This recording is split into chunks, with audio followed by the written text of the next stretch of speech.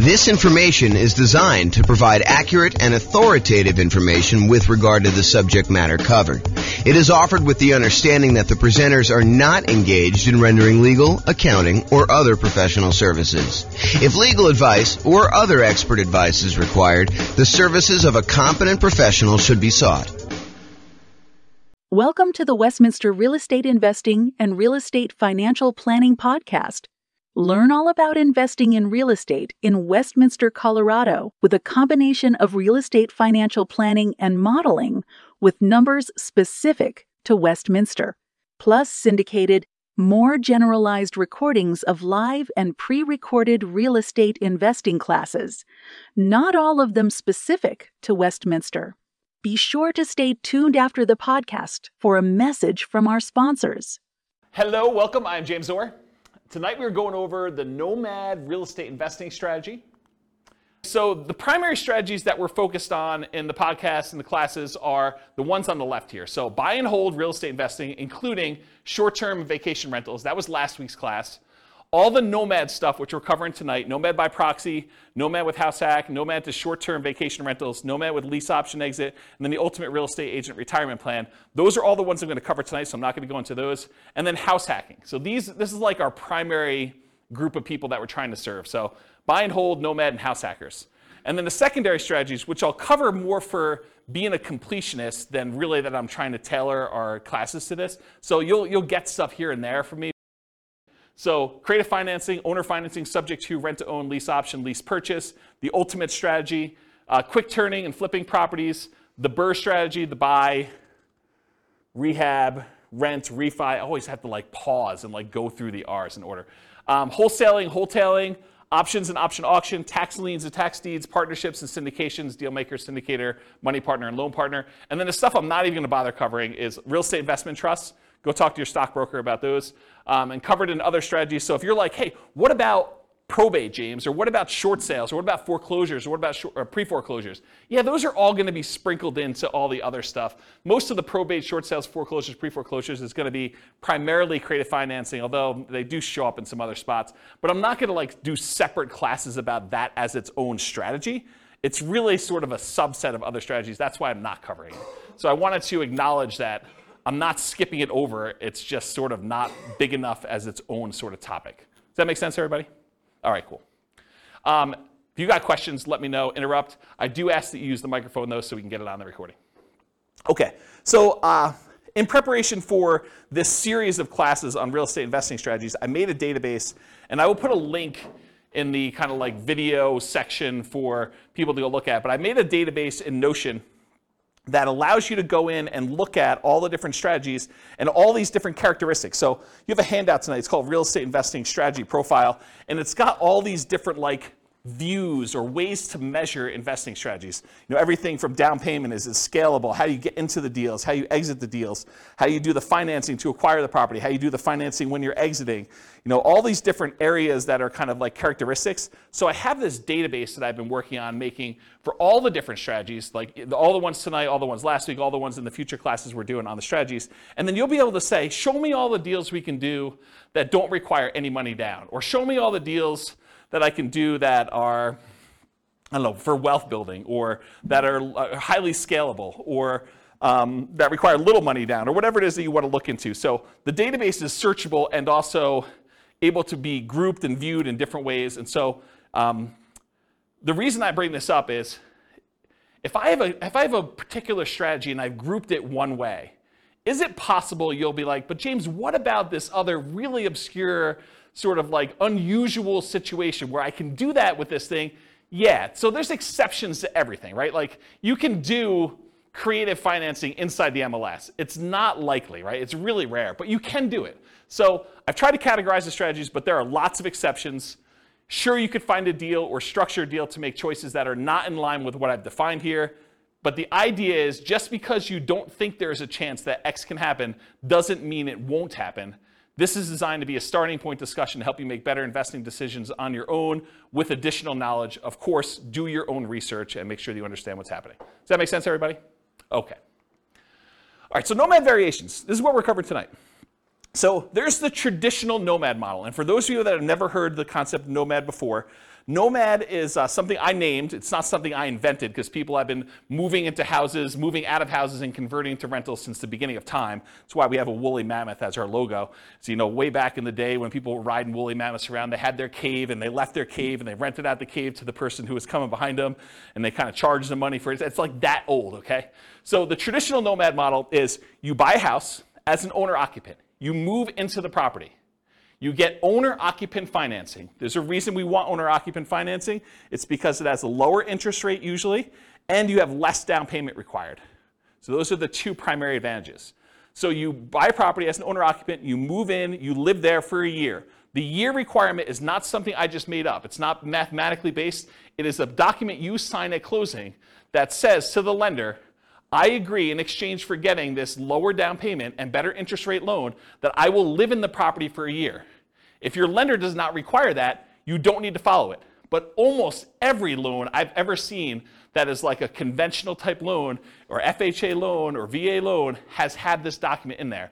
So you're not going to be able to just say, I'm only going to do a 3-month Nomad. I'm going to speed this thing up. I'm going to do 4 a year instead of 1 a year because James doesn't know what he's talking about.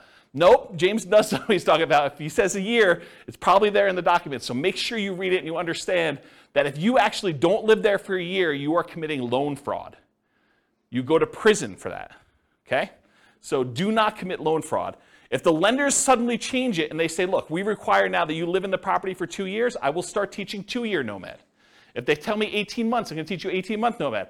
They tell you 3 years, I'm going to teach you 3-year Nomad. Right now, they're telling me a year, so that's what I'm teaching you. You follow the obligations that the lender requires from you. You comply, okay? So you move into the property, you live there for a year. It is a requirement of the lender that you live there for a year. Once you're done with the year, you convert the property to a rental, and you buy your next property to owner-occupy. So really, if you had 2 down payments, if you had down payments for 2 20% down rentals, by doing the Nomad strategy, you could acquire 8 rentals instead. Because instead of putting 20% down, you put 5% down. And the financing is much better. If you look at this, I give you another handout. It's called loan type mortgage insurance comparison thing. And it shows you the different interest rates and down payments required for different loans, owner-occupant investors. The interest rate for the 20% down investment property as of the time of this recording was 6.625 with 2 points. The rate for 5% down paying monthly PMI is 5.5 with no points. So your interest rate is considerably better when you do owner-occupant, okay? And even though you're putting less down, and it's probably going to be a little bit higher payment, it's not as much higher as you might have thought because the interest rates are better, okay? So Nomad is, in the most simplest form, buy a house as an owner-occupant, move in, live there for a year, convert the property to a rental, buy the next property, repeat as many times as you want to achieve the number of rental properties that you want to acquire. Okay? That's the most simple version. Now, all of these are variations. Okay? I'll cover those in a second. But for Nomad, you're typically putting owner-occupant financing, 0% down. There are 2 primary 0% down loans. The USDA loan for rural properties. So those are the 2, oh, sorry, I only do one of them. So USDA and VA. VA is a loan that you can get if you're a veteran. That's another nothing down loan program. USDA, you have to do a rural property. VA, you have to be a veteran in order to get them. So those are the 2 nothing down programs. The next lowest down payment is the 3% down conventional loan. That's on your sheet. And there's 2 different flavors of that. There's the lender paid PMI version, and then there's the lender the monthly PMI version. You can do an upfront PMI payment. You could pay a one-time lump sum fee and get rid of PMI. So there's really 3 flavors of PMI. But really the 2 that we are going to discuss most and the 2 that are on your sheet are the lender paid PMI or the owner occupant paid monthly PMI. So that's 3% down conventional. The 3.5% down loan is the FHA loan. The FHA loan also allows you to buy duplexes, triplexes, and fourplexes. So you could do a 3.5% down duplex, a 3.5% down triplex, or 3.5% down fourplex. The other loan that allows you to buy multifamily as an owner-occupant is the VA loan. So the VA, you can also do duplexes, triplexes, and fourplexes. Okay? So that's FHA. FHA's PMI never goes away, by the way. It's there forever. So you'll probably want to refinance out of that at some point. Although if you got a really good rate on it and rates have gone up considerably from there, maybe it's still cheaper for you to actually keep the PMI and not refinance. So that could come up too. And then the last one that traditional nomads use, which is probably the primary one that the overwhelming majority of them are going to use, is the 5% down conventional loan. Because VA and USDA, they limit the number you can have. VA, it's based on your benefits. USDA, I think it's 1. Although I could be wrong about that, but I think it's just 1 that you could have USDA. And then 3% down conventional, I think you can only do that once. And then 3.5% down FHA. There are some really unusual exceptions, like if you move a certain distance out of the area, you can use your FHA benefits again. But really, you're only going to be able to have 1 FHA loan on your Social Security number at any given time. And then finally, 5% down, you can have as many of those as you want, as many as you can qualify for. So when people tell you, look, I'm only able to get 10 conventional loans, that's true, except for owner-occupant. You can get an 11th owner-occupant loan. So you could get an 11th 5% down loan. You can get a 12th one. You can get a 13th one. You can get a 15th one. As long as you have your debt-to-income ratio where it is and you have enough income to qualify, you can qualify for as many of the 5% down loans as you want, as long as they're owner-occupant. But once you get to 10, it's going to be really hard for you to get a conventional investor loan, non-owner-occupant. Pause for a drink. Okay. So that's traditional nomad. All the financing stuff pretty much applies to these other ones too. But fixer-upper nomad is buying a property that needs work, where you live in it, you move into the property, you live there, you do the fix-up work, then you convert it to a rental after a year, 18 months or 2 years, whatever time period works for you, but a year minimum. That's what fixer-upper nomad is all about. Buying properties at a discount, putting in money in order to fix them up, and then converting them to rentals by living in them. Different than BRRRR, right? Because BRRRR, you're not living in properties.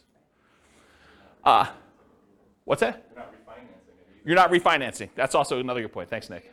Refinance it if you could you buy it with hard money, rehab it, refinance it, live in it? So Rachel asks, are you able to buy a property as an owner-occupant with a hard money loan, move in there, do the rehab, and then refinance it into an owner-occupant loan? You probably could if you could get a hard money lender to allow you to move into a property with a hard money loan. Usually hard money loans are considered commercial loans, and there are different laws and regulations about making owner-occupant loans as a commercial lender. Most commercial lenders do not want you moving into your properties that they have hard money loans on, and so I would think you'd need to probably have a private loan, probably not hard money, or a hard money lender that doesn't really know what they're doing, and they're willing to take on that risk. Or you do all the rehab before you move in, then you move in and do the refinance where you do that. But then that becomes more of a BRRRR. And if you're, I'd have to think about that one.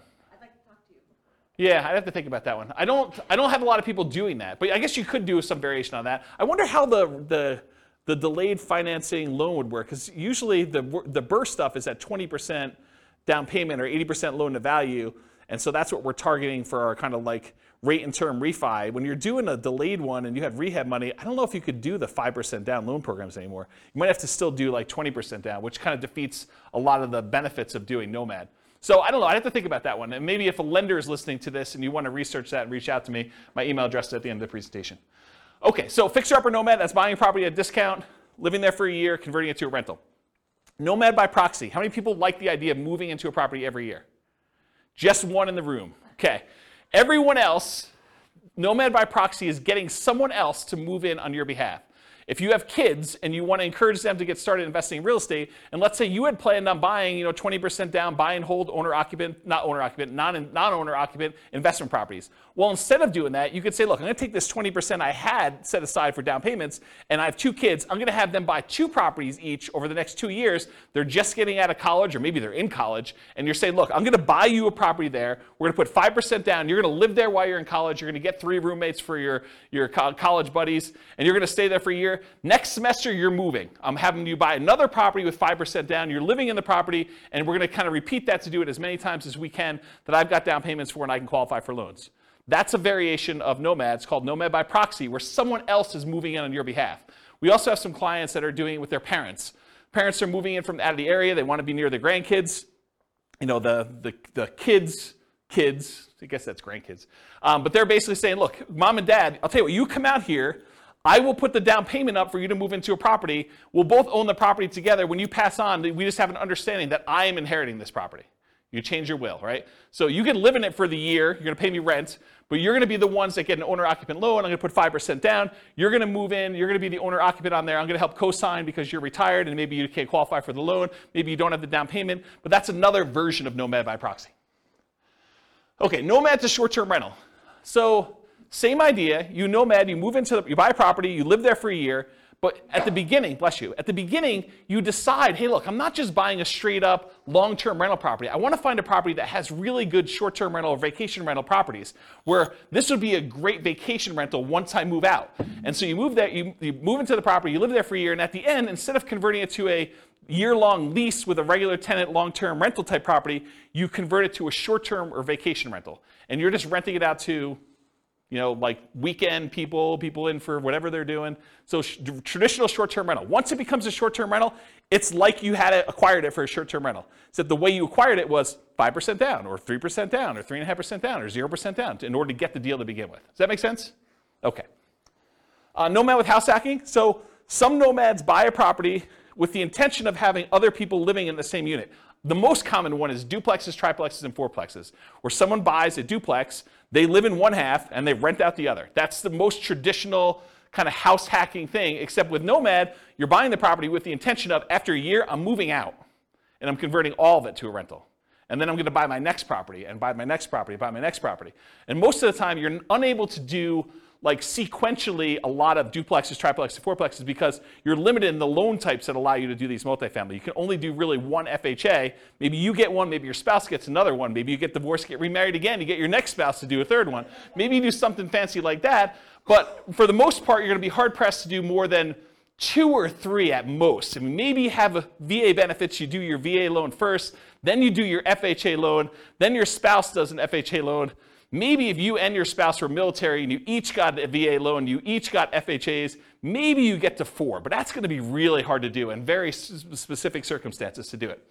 Okay, so that's basically, so the house hacking idea is you buy a property, usually it's duplex, triplex, or fourplex, you get roommates for the other units, but you can also do it if you buy a single family home and you want to rent out certain rooms. Or maybe you decide to get an RV, you live in the RV, you rent out the main house, you kind of live in the backyard or the driveway, you can get kind of creative with this idea. Or maybe you've got like a 3-car detached garage and you rent out the spaces. That's another version of house hacking, right? It's like renting out part of the property that you're living in is the definition of house hacking. Okay, so all those different variations exist, Nomad with house hacking. Then Nomad with lease option exit. So nomading, you move in, you buy the property, you move in, you live there for a year. At the end of the year, instead of converting it to a long-term, 1 year at a time lease, you say, I'm going to go find a tenant buyer, someone who wants to purchase this property, but they need a year or 2 or 3 in order to get something in line in order to be able to qualify to buy it. Maybe it's enough down payment, or maybe it's time on their new job, or get their debt to income right, or their credit score up, or whatever. But they want to rent it from you for a year or 2 or 3 with the option to buy it from you from a year or 2 or 3 down the road. And so you buy a property, you live there for a year, then you find a tenant buyer instead of a regular tenant, and you actually lease option it to them where they give you an option fee, and then they lease it from you, and then they exercise the option at some point in the future. Or if they don't exercise the option, you get the property back, and you presumably find another tenant buyer to come in and eventually buy that property from you. One of the big benefits of doing this strategy is it can, in an ideal situation, it can eliminate the need for your second and third and fourth and fifth, so on, down payments. Because you can get an option fee from the tenant buyer that is coming in to lease option the property from you that is at least 5% that will cover your down payment on the property that you're moving into and buying. So you could, in theory at least, actually acquire the properties where you do, your option fee covers the down payment for property number 2, and then once you're in property number 2 for a year and you're going to lease option the next one, the option fee from property number 2 could be your down payment for property number 3 that you're buying, and do this. It makes it a lot easier if you at least have the down payment, so that you can front it, and then you get it back after a year or 2. But you can technically, and lenders have told me they're able to do this, you can technically use that option fee if you get it in advance as your down payment for the next property. Okay. Oh, I'll add one more thing about this lease option thing, which will come up later tonight when I go over the other part of it. And that is, What do you do when the tenant buyer, what I call, pops out the property? They actually execute their option and they purchase it from you, and you walk away with a lump sum of cash. What do you do with that extra cash? Well, I usually combine this Nomad with lease option exit with an additional parallel path of you buying 20% down rentals or 25% down rentals with the extra money you have when they sell. Because you can only move in so often. You can only move in once a year, and eventually you'll have more down payment money than you need for doing Nomad. So eventually you probably will convert that money either in the stock market or something else, or you use it as down payments to buy 15% down, 20% down, or 25% down rentals. Does that make sense? Then you don't have to move into those. So you'd be buying 2 in a year instead of 1. And I did a whole class, I actually wrote a book on this, but I did a whole class on this strategy. I think I called it something like how to acquire a multi-million-dollar real estate portfolio starting with just $3,000. And the idea was the $3,000 covered you to buy a single property to start with, and then you used option fees in order to acquire the next ones doing lease option exits on all of them. And I gave away the book for Christmas one year. Do you guys remember what year that was? 2017, 2018? It was a long time ago, right? Before the bad times. Before the bad times. But I gave away that as a Christmas gift. And did you guys ever read it? I thought it was a pretty decent book when I wrote it.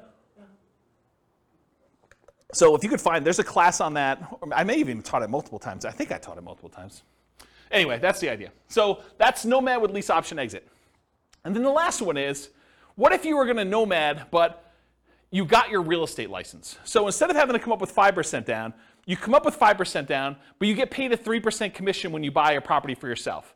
And so really you're net out of pocket 2%. So you put 5% up, you immediately get 3% back, so you actually are able to acquire properties with less down.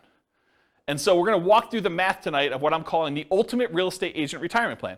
You have a real estate license, and when you buy your own properties, instead of having to come up with 5%, you can actually get a rebate and get net 2%. Or maybe you buy your first property with 3% down, you get 3% back, you had nothing in the deal. Okay, so that's an example of that. Any questions on the variations? I'm going to go through a lot more detail, but I wanted to cover what they are so that you understand what they are as we go through the kind of like different perspectives. Yeah, microphone for Nick, if you would, Rachel. Thank you.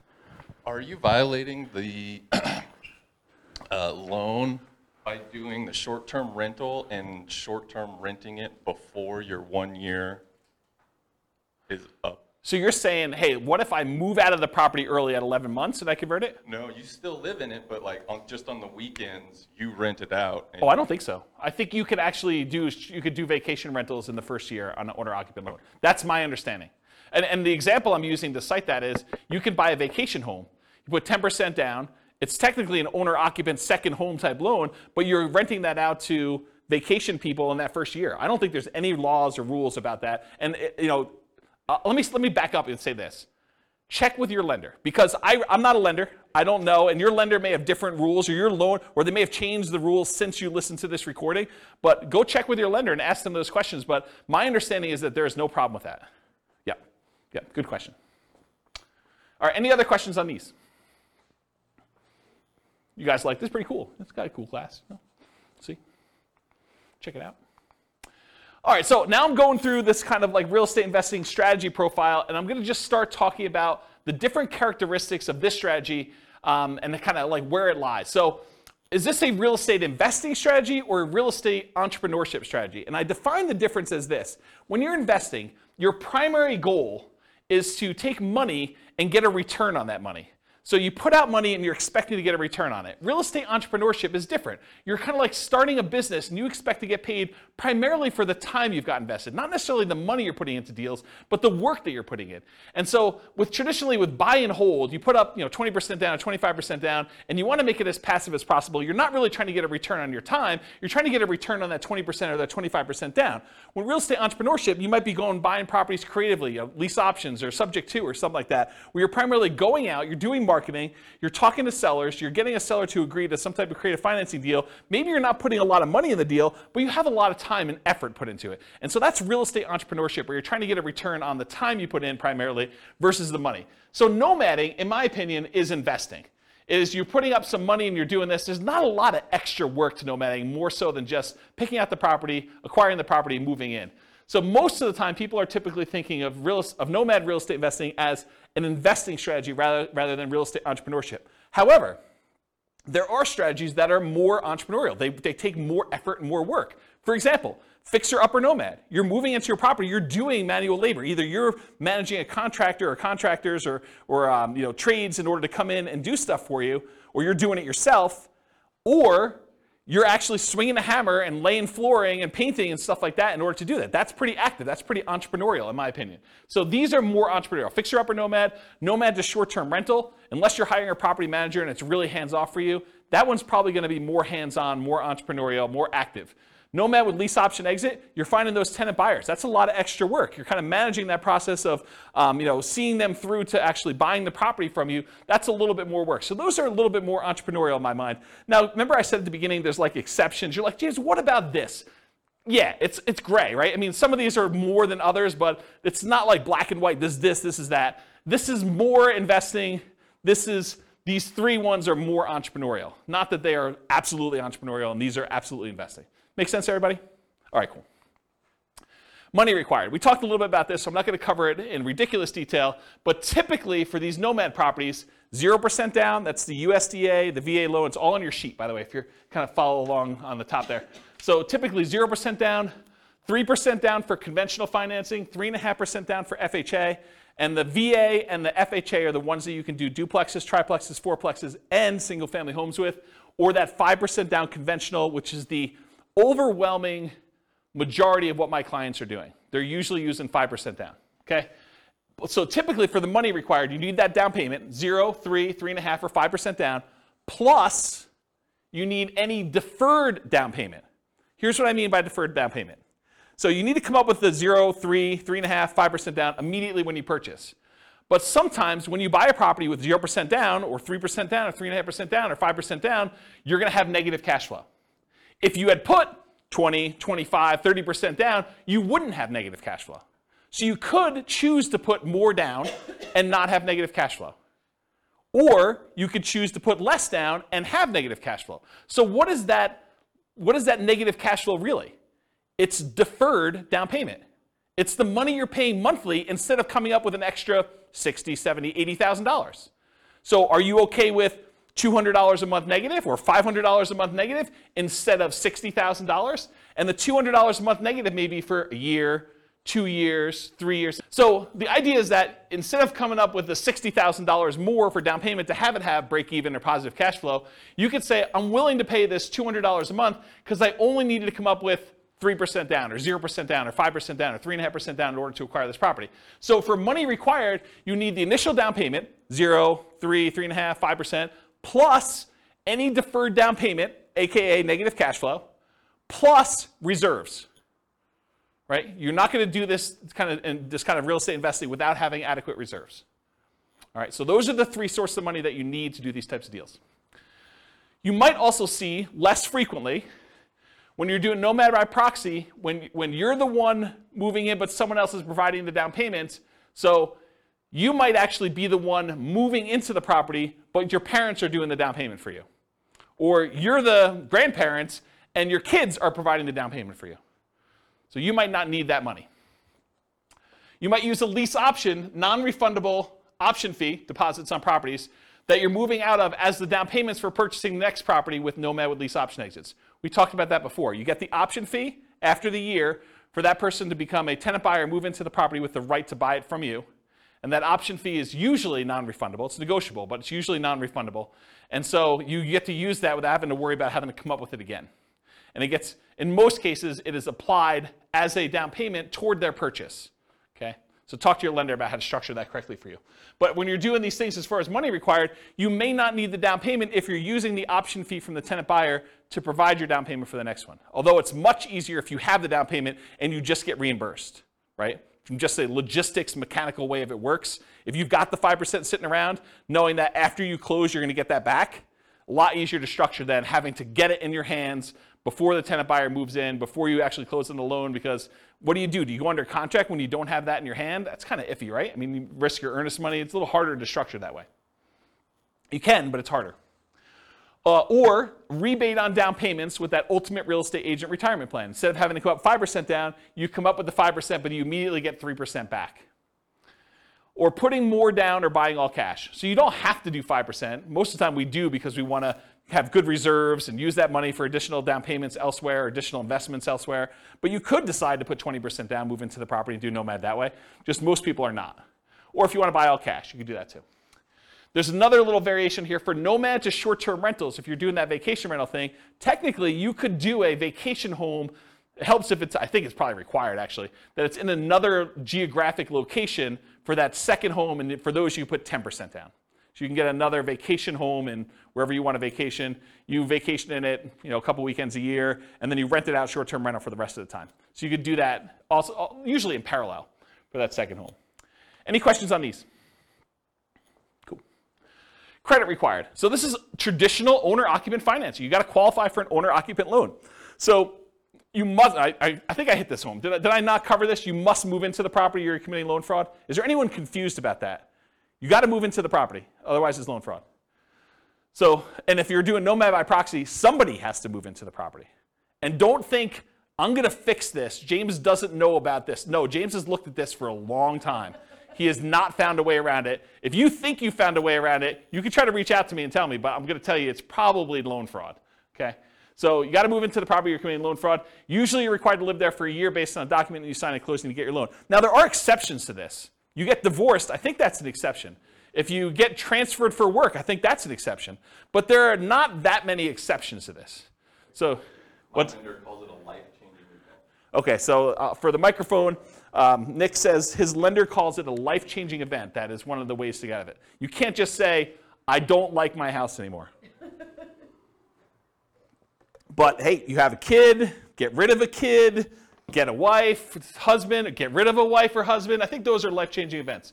So those could be kind of characteristics for you to be able to do it more than once. Typical credit score you need is 620, although it varies a little bit for different loan programs. The better your credit score, probably the better your interest rate's going to be, except for FHA, which I think is the same no matter what. And the cheaper your PMI is going to be. There are some exceptions. You can go down to 580. I think FHA and VA allow you to go down a little bit lower than 620. I already talked about that. Less common situations, if you're buying without a loan, all cash, obviously a credit score is not required for doing that. And then if you're Nomad by proxy, where someone else is getting the loan, you may not need to qualify yourself. And then I just made a note on here, credit score requirements can change, so don't go to your lender 6 months from now and say, James on this recording said that I can get a loan for 620, that's the loan I want, and he told me I can get 5.5%. I'm not telling you that. Go talk to your lender, find out what the then current credit score requirements are, and the then current interest rates, and the then current down payment requirements are. I'm not guaranteeing that you can go get loans for these things. Okay, skills required. So what do you need, what skills do you need in order to do Nomad? Nomad's a weird one because it's sort of like very similar to buy and hold in a lot of ways. But there are other investing strategies where you need a lot more or a lot different skills in order to do this. But for nomading, the primary skills are you need to analyze deals. You need to make sure that this is going to be a good rental once you move out. You need to find cash flowing deals. You need to find a property that makes sense for you to buy. You don't want to just buy anything. And I think that's probably one of the bigger mistakes is people buy properties that they primarily, bless you, they primarily want to live in, but that may not make the best rentals. I think there's a little wiggle room there, but you don't go buy your dream house that would never make a good rental just because you can. Okay, so you need to find decent cash flowing deals. Another skill is acquisition financing, getting your owner-occupant loan, understanding how that works. That's a skill you need. And then property management. Once you convert it to a rental, you need to be able to manage the property. So property management is another skill. Now, the skills of property management can vary depending on which strategy you're doing. If you're managing them yourself, that's one strategy. If you're hiring a property manager or a company, that's a different strategy, right? You need the skills of managing a person then, or a company or a team, versus the skills of actually finding tenants, screening tenants, evaluating tenants, lease presentation, ceremony, all that stuff, and then kind of like property management, overseeing repairs and all that, and turns and those things. They're very different skill sets depending on which one you want to do. And then the third version of the skills of property management is doing short-term rentals. Doing short-term rentals is different than regular property management. It's also different than hiring and managing a property manager. So just realize that they can be different flavors of what property management means. And then additional skills may be required for variations like lease options, right? Understanding that lease options require some additional levels of education and expertise. You need to understand what they are, how they work, paperwork, how your attorney recommends you do them, so on and so forth. Okay, stability. So this was This was a email I got probably like, I don't know, 3 months ago, 6 months ago now.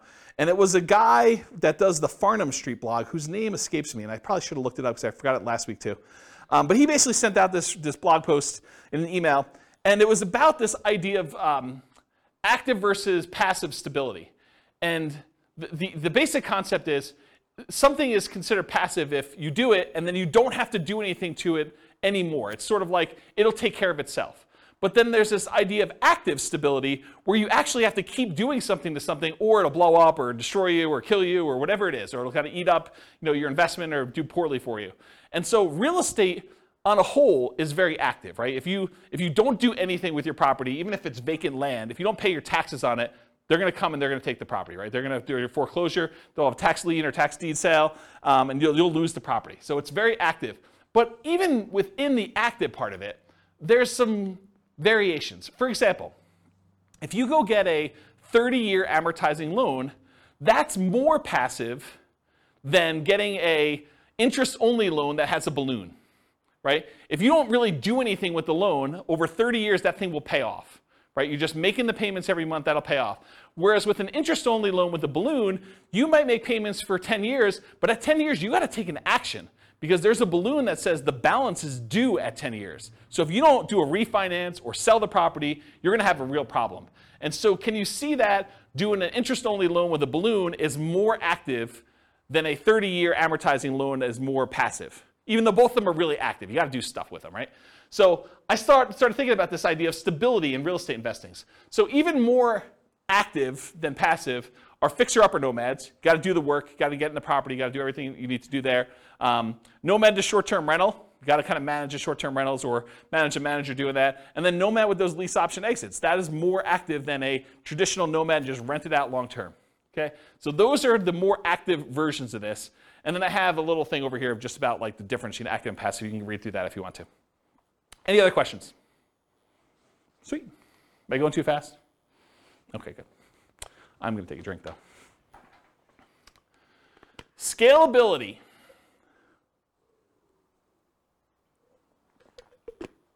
Okay.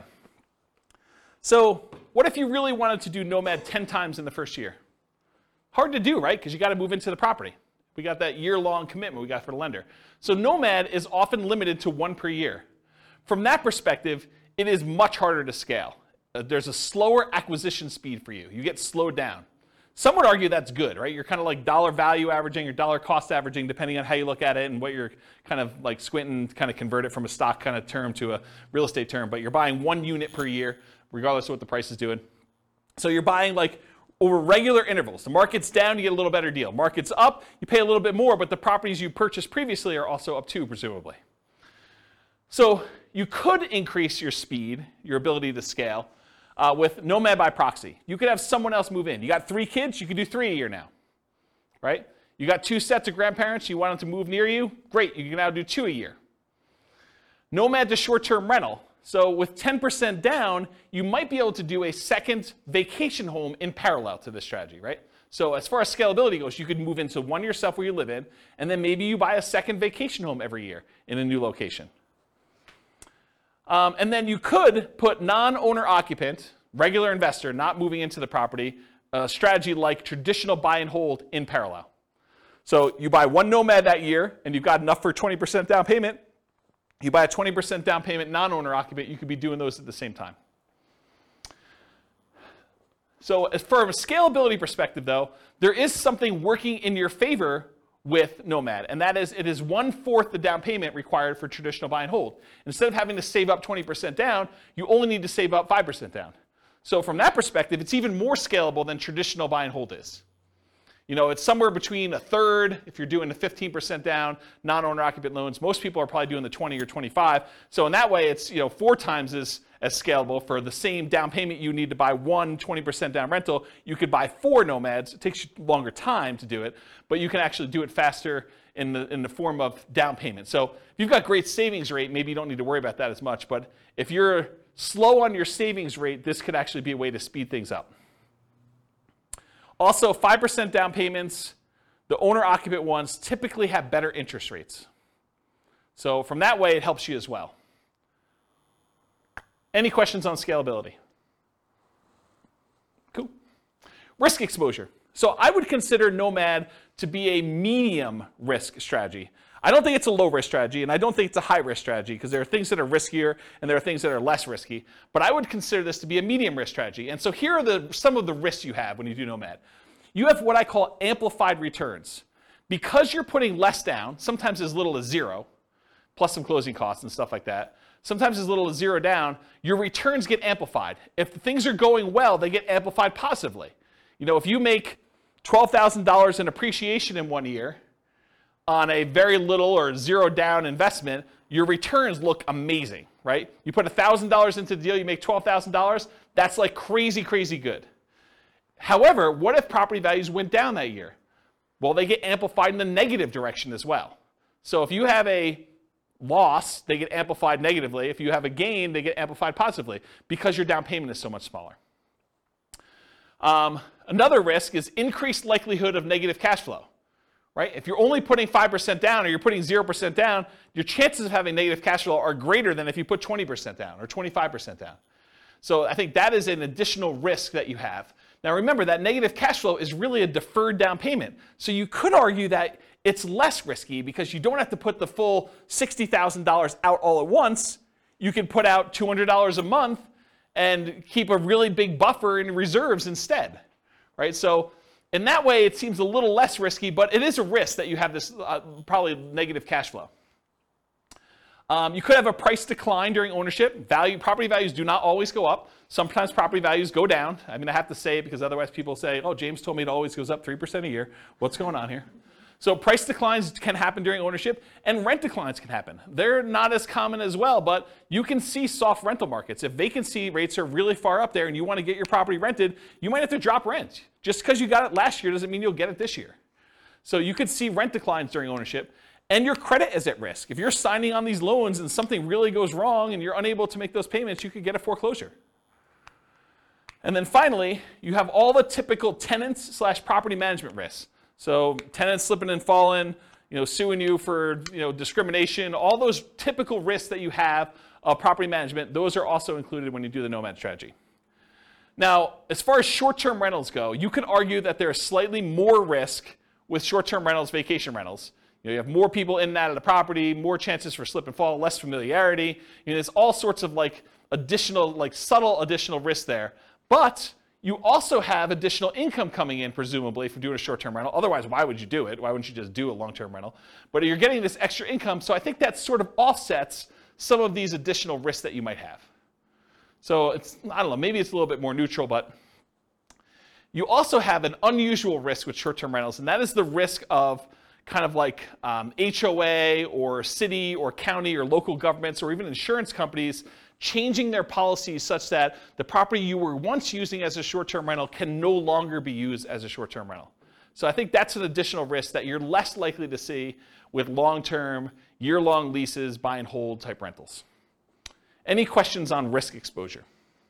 Is this helpful for you guys, kind of seeing it's all broken out this way? Are you seeing the form, those that came, who came last week? Just you, right? Are you seeing the parallels of how this works now? Yeah, this makes a lot of sense. That's the idea. I try. All right, so profit speed. How quickly and what magnitude of profits do you see? So how quickly do you make money and what size of money do you make at what interval? So if you guys have seen this before, this is my return quadrant. The return quadrant shows you the 4 different areas of return you get by having a rental property plus reserves. So on the left-hand side is cash later, appreciation, and debt paydown. It's money that you're seeing in your return, but you're going to have a hard time accessing until you either sell the property or you do a cash-out refinance. So the property values tend to go up over time, and you tend to pay your loans down over time. That usually increases your equity in your property, and you can access equity by selling the property or doing some type of cash-out refinance. Those are the 2 primary ways. There are other ways, but they're more unusual. And then on the right-hand side is your cash now stuff. That's cash flow and the tax benefits you get by owning rental property, and I'm specifically talking about cash flow from depreciation. Cash flow from depreciation is you take the amount of, when you own rental properties, the government allows you to depreciate the property, usually over 27 and a half years for residential properties. So imagine you bought a rental property And when you kind of like do your math based on what you paid for the property, you subtract out the cost of the land, because you cannot depreciate land, you can only depreciate the building. But if you imagine for a minute that when you figure out your depreciation, you're able to depreciate maybe $10,000 a year. That's gross depreciation. That's the amount that you could take in gross depreciation. And then I'm not an accountant, go talk to your own accountant, but this is my layman's version, and you cannot use this version on your tax returns, but this is basically how it works. If you make $100,000 a year and you have $10,000 in gross depreciation by owning a rental property, then you're only paying taxes not on the $100,000, you're paying taxes on the $90,000. So what you really end up doing is you save $10,000 of taxable income. So if you take that $10,000 in taxable income and you multiply it by your effective tax rate, which is a conservative way to look at it, then that is the amount you have in cash flow from depreciation. That's the amount you did not need to pay in taxes at the end of the year, or the amount that you could take by adjusting your exemptions on your job income and take them with each paycheck. Okay? So let's say your tax rate was 20%, you have $10,000 in gross depreciation, you multiply 20% times the $10,000, you now have $2,000 a year that you're getting in cash flow from depreciation. You can either get that back at the end of the year instead of having to pay taxes on it, or you can adjust your exemptions. That's exemptions, right? That's what it's called, Denise? Withholdings, that's it. So whatever it is on your tax return, where you actually are saying, I don't need to pay in as much tax because I keep getting a refund at the end of the year, so let me pay in less. So you do that, and then on your paycheck now you see an extra, whatever it is, $180, or $170, whatever it works out to be, on your paychecks that you now got in. So that could help offset any negative cash flow you might have, or it could add to your cash flow that you're already receiving from the property. But it's through your paycheck and tax savings, not directly from the property. Does that make sense, everybody? And then this total adds them all up and reserves. The top half of this quadrant, if you've never seen me teach this class before, the top half of the quadrant are the ones that are more speculative. They're more reliant on how the market performs. Do property values go up? That's appreciation. Does rent go up, or is the kind of the rent holding strong? That's cash flow. So the top half tends to be a little bit more speculative. The bottom half tends to be a little bit more contractually or government implied regulation sort of thing. So you either get the debt pay down based on the loan you have, it's a contractual obligation you have with the lender when you get your loan, or tax benefits, that's part of tax law. So these tend to be a little bit more certain, less speculative in what your returns are. Okay? And then reserves is the amount of money you're getting on the money you have set aside for reserves, whether you're keeping that in a savings account and getting 1%, or you've got it in the stock market and you're getting 8%. The amount of return you're getting from having those reserves set aside so that when you need to access them, we got to take that into account, because we're going to divide all these other returns by the amount you have in reserves as well to show what your overall return is with the drag of having those reserves. So we got to give you credit for the money you're earning on the reserves. So that's why it's there too. Okay, so let me make sure I cover what I wanted to cover in here. So with Nomad, you typically can start seeing the appreciation and the debt pay down within 30 days, right? You buy the property values go up, you pay down the loan a little bit, you start seeing those right away. However, cash flow you don't get till a year, and your cash flow from depreciation you don't get till you convert it to a rental. So if you're house hacking, you get a little bit of it now, but really you're primarily seeing that a year from now when you convert it to a rental. Rents and security deposits are typically paid in advance, so you do get that a little bit more up front. Short-term rentals, while you're still living in a property, can speed up your time to receiving cash flow. So you could, on weekends, short-term rental your property as a vacation rental. Lease options, you typically see an upfront option fee. So that's another speedy thing if you're doing a Nomad with lease option. Using a property manager can slightly delay your time to producing cash flow once you convert it to a rental, because most property managers are not giving you the security deposits or the cash flow as soon as your tenant moves in. Usually there's like a bookkeeping delay, maybe even a little delay for having some reserves with them or whatever they're doing. And then usually we think of this as a percentage return of the amount invested. It's either cash on cash return on investment or a cap rate. Cap rate is the return you get if you bought the property all cash. And then I talked about cash flow from depreciation. Any questions on profit speed? Cool. Finding deals. So how do you find these crazy Nomad deals? Well, the primary way that most people find Nomad deals is through the MLS. The MLS has the largest selection of properties, and so most of them are finding it through the MLS, the multiple listing service. There are some other ways to find them. Another common way is for sale by owner, And there's really two main groups of for sale by owners. There's the actively marketed, all the for sale by owners that are putting signs in the yard, putting their properties up on Zillow or other websites to advertise that it's actively for sale. Those are the actively marketed for sale by owners. But then there's a whole separate group of for sale by owners that they haven't told anyone their property is really for sale. Those are sort of what I call the hidden for sale by owner group. And you usually find those through either marketing to properties that are not advertised for sale or networking. You're talking to somebody and they say, hey, I'm considering selling my property. And you're like, oh, I'd like to buy it. And that's considered a hidden for sale by owner because no one knows about them. They're not actively advertising. And then a more unusual way of finding deals is wholesalers.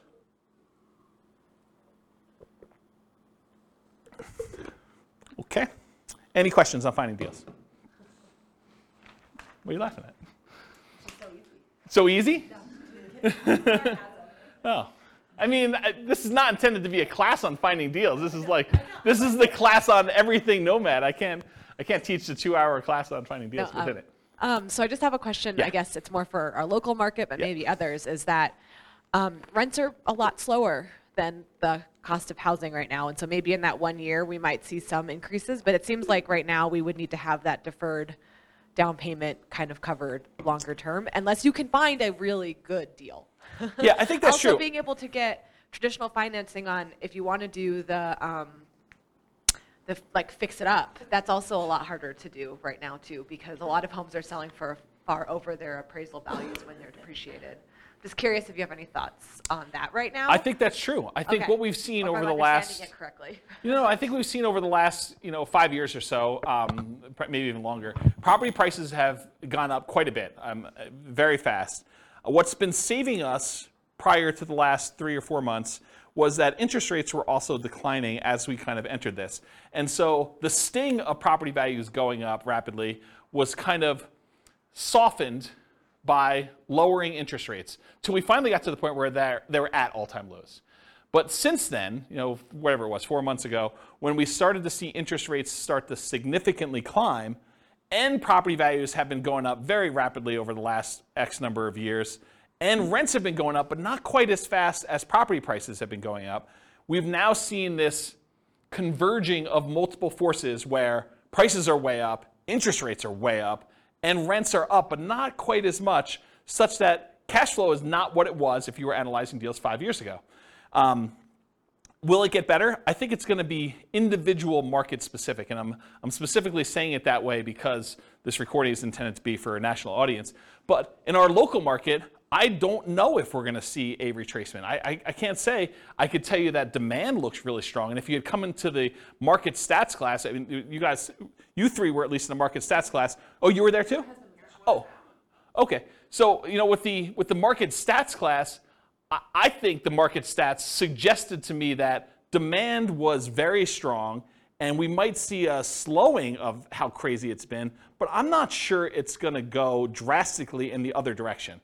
I mean, it's possible. I can't predict the future. My crystal ball is really blurry for me, but I think that we're probably going to see a slowdown, maybe a little bit retracement, but I think that's true. Now, if you think about it, though, if you put 20% down and you were able to get break-even cash flow a few years ago, maybe now it's 25% because you see an increase in down payment and an improvement in interest rate in order to get to that point. Maybe it's even hard to find those. But I think there's still, even in the craziest, amazing markets, there are still exceptional deals out there. You can still find that amazing cash flow property. It's harder. They come along less frequently, and sometimes you need to act very quickly, and sometimes you're voluntarily taking on some wackiness as part of the deal, right? You're trading a problem that you can deal with, that you're willing to live with, in exchange for maybe a little bit improved cash flow or significantly improved cash flow, depending on what the deal is. So I would kind of cover it that way, but I think you're right. I think we're seeing a suppression in cash flowing properties, but even with what's great about the Nomad model in particular, and buy and hold in general, is you get to lock in economic structures at one point in time. So you acquire the property now at a certain price. You acquire an interest rate now at a certain interest rate. And if prices go up from here, you're immune to that risk. right? You benefit from increased price appreciation. You benefit from rent appreciation now. And you're not hurt by increased interest rates, at least directly. You may be hurt by the market overall by increased interest rates. But for your property that you own, you're not hurt unless you get an ARM. Don't do ARMs. Just get the fixed rate 30-year financing.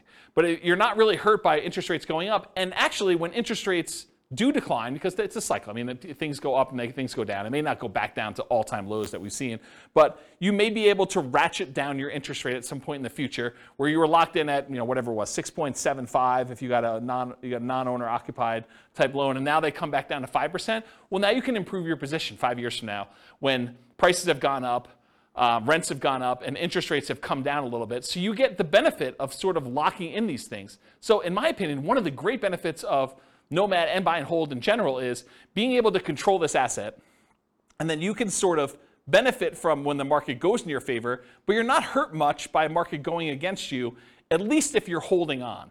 If you're trying to get in and out and the market goes south and you're trying to get out of a fix and flip, that's hard, right? I mean, you could actually lose money.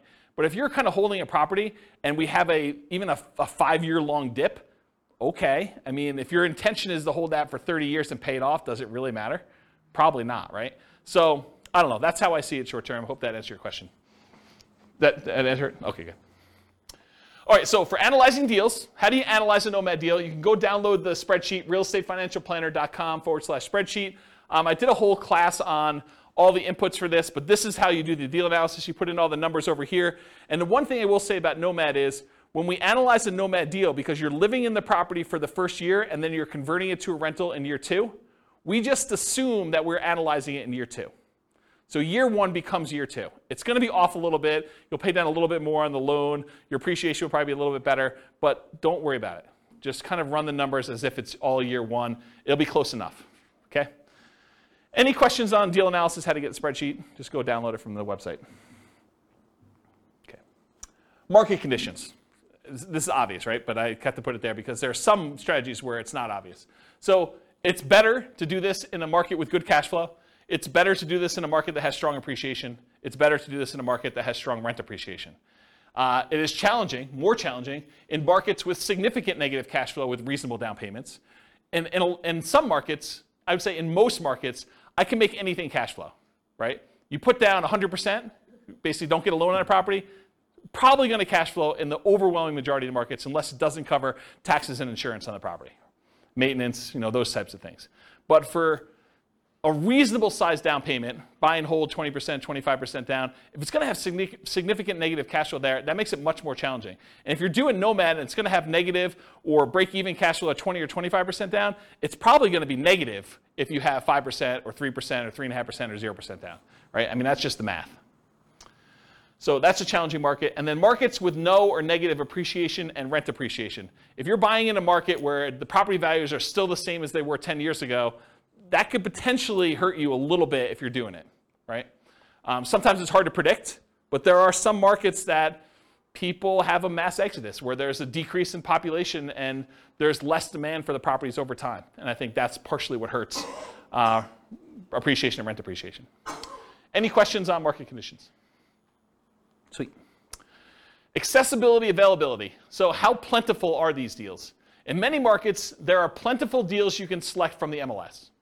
I would consider our market to be a market where you can find Nomad properties inside the MLS. You do not need to get crazy and creative to find Nomad properties here in Northern Colorado. And I think that's true in most markets. In some markets, you're sifting and sorting for the top deals where these are markets where everything cash flows. Everything's 10% cash on cash. And now you're trying to find the best property where you're like, okay, 10% cash on cash is no longer my criteria. Now it's 20% cash on cash or whatever it is. So now you're really sifting and sorting for the best deals instead of just any deal that will work. In our marketplace, we're usually limited in the deals that we can get to work with these numbers. So it's not like you've got 95% of the MLS that you can go ahead and just anyone will do. You're already looking at that top 5% just to find ones that are going to be close enough. And then you're having to select of those. In other markets, it might be challenging to find positive cash flowing properties, especially with smaller down payments. I think I'd classify our market as that. Nick, if you're willing to say, are most of your properties that you do 5% down, are they cash flowing off the bat? Yeah, exactly. So it's really, he said no, by the way, for the recording.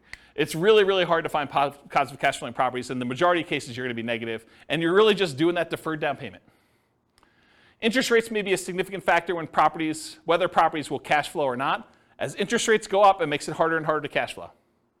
Owner-occupant rates can help over traditional buy and hold. If you're doing non-owner-occupant financing, those rates tend to be much higher. Look at the handout that's included, loan type, mortgage insurance comparisons, and it shows you the non-owner-occupant ones, the rates for those, and then the owner-occupant ones that show you kind of what the benefits are there. It's pretty significant. And then, of course, if you're doing short-term vacation rentals, make sure that you can do a vacation rental in that property, at least when you buy it. It may change over time, but at least when you buy it, try to make sure that you can do it before you purchase the property or go under contract. Okay. Using retirement accounts. So in some real estate investing strategies, you can use your retirement account, self-directed IRA, self-directed 401k in order to do investing. Since you're doing owner-occupants for Nomad, you cannot use your self-directed IRA, self-directed 401k. I think it's called self-dealing or something like that, where you're unable. Is that the term? Do you guys know? Yeah. Self-dealing if you're actually trying to do owner-occupant stuff with it. And you'd be restricted if you were trying to do stuff in your lineal ancestry sort of thing, doing it for your parents or your kids. You still cannot do self-directed IRA and deal with direct lineal bloodline sort of family relations. So you have to do it with, I don't know, somebody who is outside of that relationship. Go talk to a specialist in doing self-directed IRAs or 401ks if you want details on that. Or maybe I'll do a class on it at some point. All right, any questions on this? Sweet. Quantitative analysis. Okay, so this was the first, whatever it was. I can't even do math now. First 5/8 of the class was all about sort of like a qualitative analysis showing you like how the different characteristics of this as a real estate investing strategy are, and I kind of measured some different things to show you this is how it is. The second half, I'm really going to focus, second 3/8, I'm going to focus primarily on more of a quantitative study of like, how does this strategy compare if we're doing buy and hold? With my thinking being that as I do different strategies over different classes, over different kind of nights and stuff like that, I will kind of reference back the other ones that we did to show how those did numerically, and then how does that compare to the strategies that we've already covered. So you'll be able to see tonight at least buy and hold to Nomad, and then as I move forward, I'll look back at buy and hold and Nomad and whatever we're doing that night to kind of give you a comparison. So that was my thinking. We'll see how it goes because it's already getting overwhelming with just the buy and hold comparison, but that's my intention as of right now. So here it is. How well does Nomad perform toward achieving financial independence? That's primarily what I'm looking to measure. And as I go through these, one of the things I realized very quickly as I went through them, because I was making decisions as to, well, I'm not going to show 30 examples of this one. I could show 30 examples of this strategy versus 30 examples of this strategy. I'm just sort of showing one or two of each kind of group, but each individual sub-variation of Nomad could literally be its own full-day seminar, not even just one class. It could be like a full day of, let's go over all the different ways that Nomad with lease option could work and how that impacts your ability to achieve financial independence and how they compare and risk. And there's there's a lot of stuff. So I have a lot of stuff I can cover over the future. So there will probably be their own eventual full classes on each. And there probably are at least a full class or several classes on them. It is, this is kind of like a warning to you. It's naive to generalize these results. Okay, so if you go and say, oh, James said, and I'm making this up because I don't remember, James said lease option is the best strategy I should do, so I'm always going to do lease options in every situation. And he says Nomad by proxy is the second worst, so I should never do that one. Oh, that would be bad for you, because this was a very specific situation for a very specific group of people with very specific amount of money they've got coming in, and property prices and appreciation and their rent to price ratios. Like all those things will come into play. And I think I talk about this at the very, very end, but you can't just assume that because I told you X was the best, that X will always be the best in all situations for all people, including you. Okay? But I'm going to show you like a very specific situation and how it plays out for them. All right, so for quantitative analysis, we're going to do Nomad. We're going to do 5% down payment with PMI. For Nomad to short-term rentals, I've done significantly higher income. I think I increased the income you're getting on rent by 25%, and then significantly higher expenses. I changed maintenance from 10% to 20%. In many cases, there's usually more work involved in that one as well. So part of the increased income that you're getting from doing short-term rentals is your labor, right? It's like you need to figure out what your dollar per hour is in addition to the extra income you're earning by the kind of characteristics of that. Then I'll do fixer-upper Nomad, Nomad by proxy, Nomad with house hacking, Nomad with lease option, and the ultimate real estate agent retirement plan. All the ones we covered, I'm going to do examples of. Okay. So first, I need to tell you how I define financial independence, because I think that's important for you to know what I'm measuring. So financial independence for me in this definition and what we're doing tonight, and I think it's a good general one, but it is when your investments provide your minimum target monthly income in retirement. What some people might call lean fire or just regular fire. It's when your investments provide you enough money coming in where you can live off of those things without doing additional work. You may choose to do additional work, but you could actually stop working. It consists of three things. Thing number one, any passive income you have coming in from Social Security, pensions, or annuities. Those are your three sources of passive income. If you could think of another one, let me know. It also consists of, number two, any net cash flow after all expenses from rentals. So net expenses after vacancy, property management, maintenance, taxes, insurance, mortgage, principal, and interest. Like all of those things that get included in there has to be net cash flow after all of those. And then finally, number three, whatever yearly safe withdrawal rate you believe is correct times the amount you have invested in stocks or bonds or something else. You cannot double dip and count equity times your safe withdrawal rate. That's already being counted in your cash flow. You can't count the amount you have in your pension if you're already counting that somewhere else. This is additional money that you have invested most of the time in stocks or bonds, but it can be anything else, okay? And that's the return you get on those. So it's three things: that passive income from Social Security, pensions, and annuities, net cash flow from rentals, and then your yearly safe withdrawal rate on any invested assets, okay? Those are when the sum of all three of those, when those exceed your minimum target monthly income in retirement, you meet the definition of being financially independent. That's my definition for tonight. Any questions on that? Cool. So all of these assumptions are changeable. I will put the links to the actual scenarios. You can copy them into your own account, and you could say, oh, I'm not like this person. I make X amount more or X amount less, or my properties are this or that or whatever. All of these things, all these assumptions are changeable, but this is what the situation is. So I picked an arbitrary couple. They're married. They're both 21 years old. They recently graduated from college, and they're working in a technology department of a large healthcare business.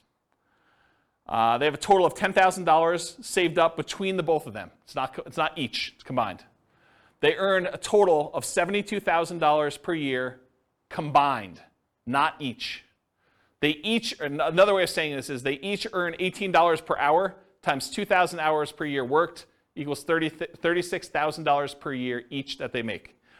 They're saving about $1,000 per month before they buy any houses.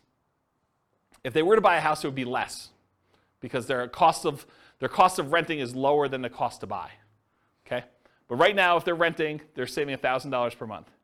They are obsessed with achieving financial independence so they can retire early. They want to find their best path to financial independence together. For the modeling, they're both taking Social Security at age 67, and I incorrectly modeled it such that they worked through 67, so the amount they collect in Social Security at age 67 assumes they work through that full time period. Technically, if they retire early and they stop working, Social Security will be a little bit lower for them. But then they would have already had enough financial independence from their other assets where it shouldn't matter. That's why I was able to justify it to myself to let it go. So Social Security estimated based on them working until age 67. So I said that. Any questions on this? Cool. So I highlighted on your loan type mortgage insurance comparison sheet the different owner-occupant loans and the interest rates. So we didn't use FHA or USDA or VA or 3% down, either of those, or the 5% down lender paid. This is why it could be an entire class or an entire day just on each one. We could look at different loan combinations, right? We could do They got a VA loan first with a duplex, then they got a FHA loan with a triplex, then they did 5% down, or maybe they did 3% down. So, I mean, it could take a day just to go through all these variations, or you guys do it on your own. What I did is I said, okay, they're doing 5% down with monthly mortgage insurance at 5.5. That's what I use for that, okay? Any questions on loan? Okay, these are more changeable scenario assumptions. I said, let's model this for 60 years, 720 months. I went and I looked up what their kind of like generic effective income tax rate would be for earning that $72,000 a year. 17.85% is what their effective income tax rate would be for that. I assumed it's a 3% inflation rate for the entire period. You know, we're seeing a higher than inflation right now. Maybe it'll be lower in the future. Maybe it'll be 3%. Who knows? The Fed's stated ideal inflation rate is 2%, for those that know. We assume 5.5% mortgage interest rate, owner-occupant rate with 5% down. I assume they're using a 4% yearly safe withdrawal rate, so any extra money they have invested in the stock market, I'm using 4% safe withdrawal rate to see if that contributes to them achieving financial independence. So they'll have their rental property income from the stuff they're doing with rentals, but any extra money they have set aside, we can use that towards seeing if they qualify for being financially independent.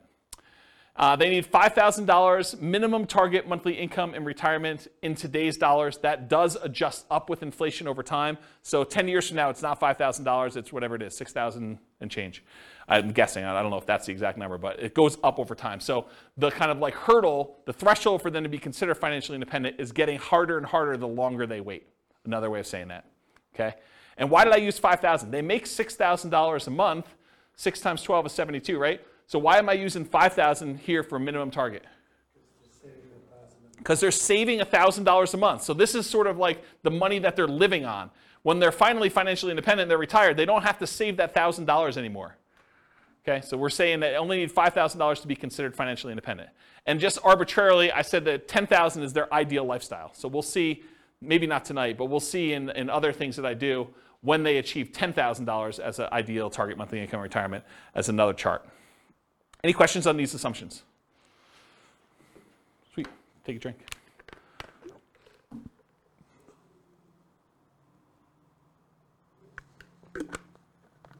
All right. Ooh, small fonts. Okay, so these are the property assumptions. These are the details that I use for the property. So I'm assuming it's a $375,000 property. It is not based on Northern Colorado. It's a generic sort of like skewed a little higher than average property for the U.S. So $375 property value, purchase price, and it goes up at a rate of 3% a year. The same rate as inflation. For a fixer-upper Nomad, for the one when I do fixer-upper, they're buying it at a 10% discount. That's what my assumption was. Okay. I'm assuming they put a 5% down payment, so it's 5% of purchase price for down payment. There is PMI. For the fixer-upper, I'm saying they need to spend, bless you, I'm saying they need to spend $12,000 in fix-up money, as well as the down payment and any closing costs in order to fix that property up and capture the 10%. So it's not like they got 10% profit. They got a 10% discount, then they had to put $12K up in order to capture the rest of it, okay? For lease option, I'm using the option fee for paying the down payment on the second property on, so it does not require a 5% down payment for subsequent ones after the first one. They got to save up for the first one now. And then for the ultimate real estate agent retirement plan, I'm assuming they're getting a 3% rebate as a commission. Everyone knows that real estate commissions are not fixed. They are negotiated, and that 3% is arbitrary, and I picked it. I'm not saying that that's what you will always get. Could be higher, could be lower. It's whatever you negotiate. I'm also saying 1% of the purchase price and closing costs at the time of purchase. There are no seller concessions, so the seller is not contributing towards your closing costs in any way. The interest rate is 5.5 for the 5% down plus PMI. It's a 360-month mortgage term, 30-year loan. Rent on this property is $2,600 per month, but rent increases at a rate of 3% per year as well. So rent keeps pace with inflation. You could argue that you might be able to do better with lease options. So I didn't do this, but you could say, look, I'm allowing these guys to buy the property. Why would I charge them the same rent that I would charge someone who is doing a lease with an option to buy? I probably could get a small premium for doing that. I didn't do it in this case. So lease option is handicapped a little bit. And then for house hackers, if you're renting out one bedroom, I'm assuming you're getting $650 a month for that bedroom. If you're renting out two, that's 2 times $650 or $1,300. If you're renting out three, I assumed it's $650 for all three. That's $1,950 if I did my math right. So while you're owner occupying the properties, you are collecting that on one property.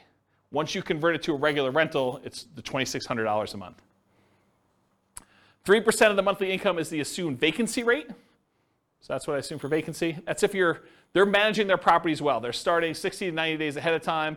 They're not letting the properties go vacant before they start marketing. They're really doing a good job managing their properties. 10% of the monthly income is the assumed maintenance rate. So that's what we're setting aside for maintenance. And then 0.75% of the value of the property is assumed property taxes. So property taxes at the start is about $28, $12, $50 per year. And some people in other states are thinking, wow, James, that's really low. And some people are like, wow, that's really high. So we're using a number that I think is defensible. Again, you can copy these to your own account and change all the assumptions. And as the property value goes up, so does that taxes, because it's based on the value of the property each year instead of it being just a fixed number. And then I'm saying 0.4% of the value of the property each year is assumed for the property insurance rate. So based on that initial value of $375, it's about $1,500 per year. And again, people in other states are like, James, that's really low or really high, although I think most people will say that's really low. This is a residential property, and 15% of the purchase price is considered the value of the land. So you cannot depreciate the value of the land, so that is my assumption for that calculation. And so that's when I'm doing my depreciation calculation. I'm saying that 85% of the purchase price is the depreciable amount. Any questions on my property assumptions? It's going slow so that when I give you the numbers, you're not asking me all the questions about my assumptions. This is why I take the time to do it ahead of time. There's some thought here. Okay, so this is sort of a review. If you came last week, we did the buy and hold stuff. So this is them if they say, look, I'm not doing any real estate at all. This is the person's situation. We just covered all the details. This is them investing completely in stocks. No real estate, they're renting. So if they just do all stocks, no real estate, it takes them 482 months in order to be able to be financially independent. And it's all from their stock market account and if they hit Social Security, from the Social Security. I have a quick question. Yeah. Do you assume their salaries follow inflation, or do you keep Yes. Yes, Okay. the salary does increase with inflation. and Yep. it's the same as inflation? And expenses. Okay. So their personal expenses and their salary increase with inflation. Yeah. Okay. Yep, absolutely. So really, they may be saving slightly more than $1,000 a month over time, but if you adjust back for inflation, it's actually $1,000 in inflated dollars. But a lot of jobs don't follow inflation, so that's why. And some do. Most do better when you figure that people jump job to job. Yeah. but- Yeah. Yep. Yeah, I looked at data on that a long time ago. All right, so any questions on this? Cool, that's easy. All right, so now we've added in, they're gonna buy one owner-occupant property. They're just gonna move in, and now they're gonna actually invest in stocks. Now, when they move into an owner-occupant property, they actually end up saving less, right? Because the amount that it costs them to buy a property is much higher than the amount that it costs them to rent a property. So in that case, we make an adjustment, and they end up saving less. Still, though, works out better. 396 months. And it turns out it's 396 months. I'll kind of jump ahead. I'll steal some thunder for myself. Turns out it's 396 months because that's when they pay off their property. And when you pay off your property, you no longer have to pay the principal and interest part of that payment.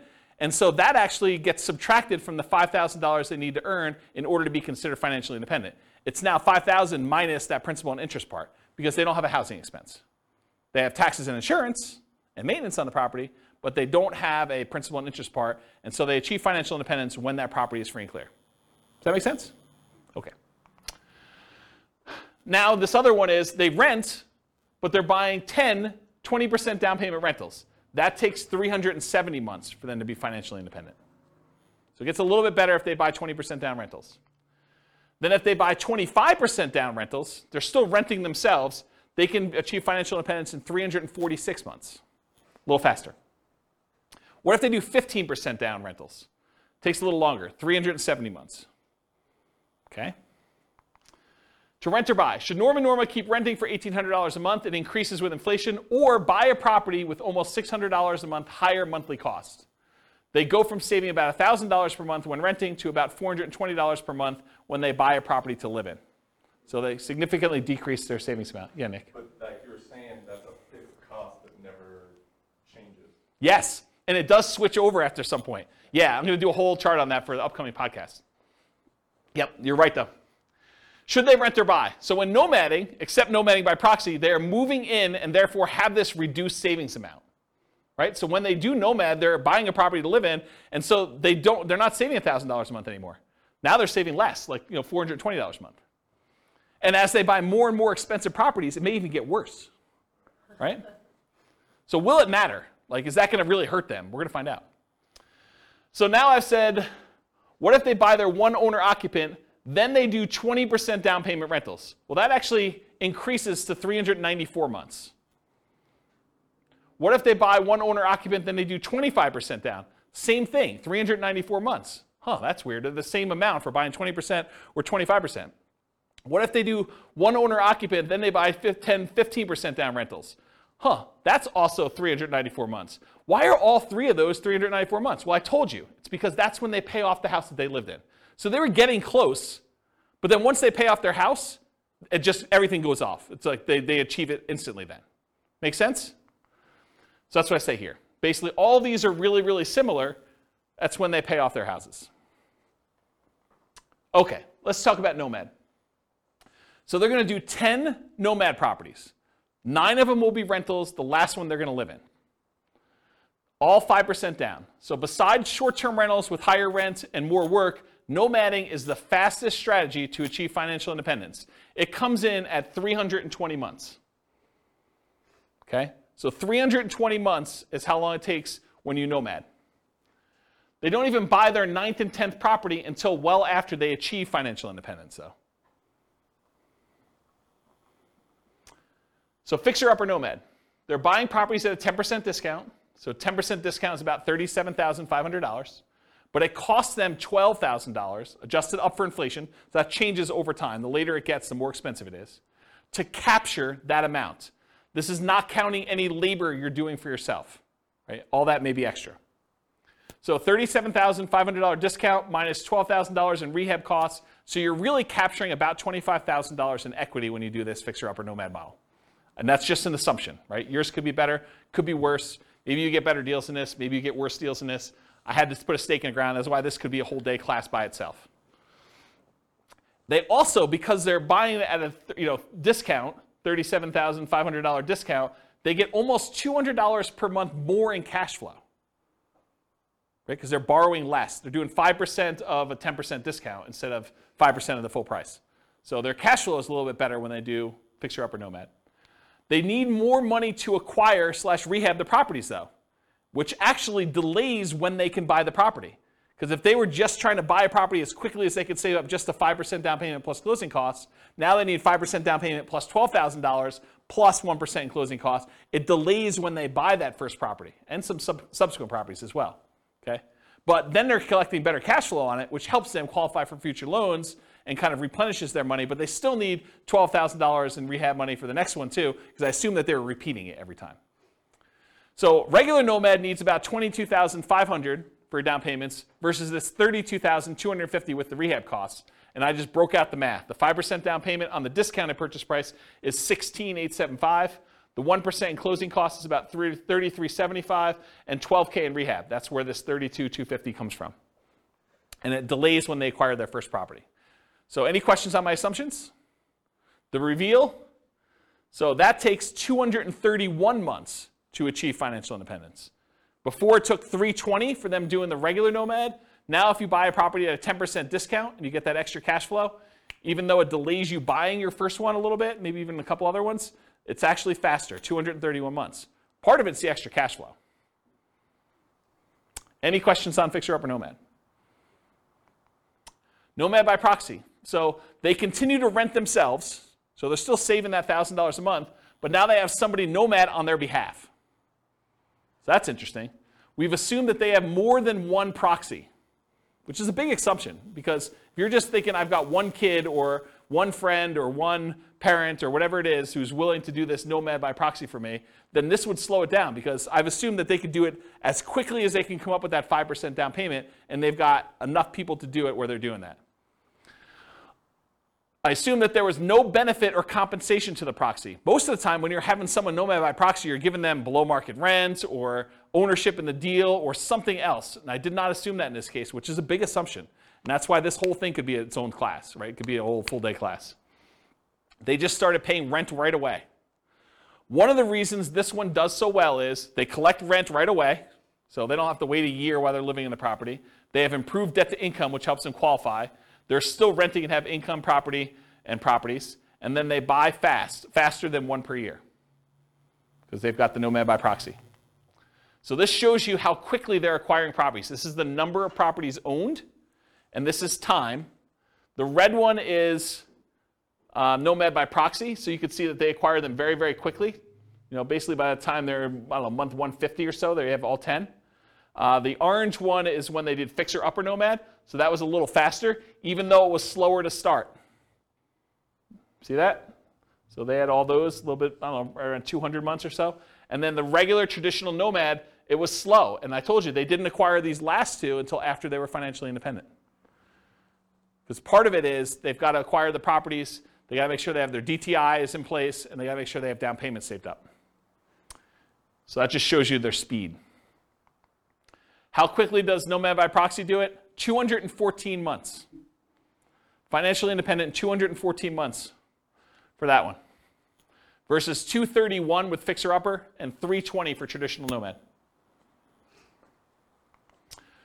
All right, so these short-term rental assumptions, and all these assumptions are changeable, but I wanted to make a point that what I use for short-term rentals, I think a lot of people would argue you're really handicapping short-term rentals, James. But this is what I use. So rents will be higher, but fees and expenses on rents will be significantly higher as well.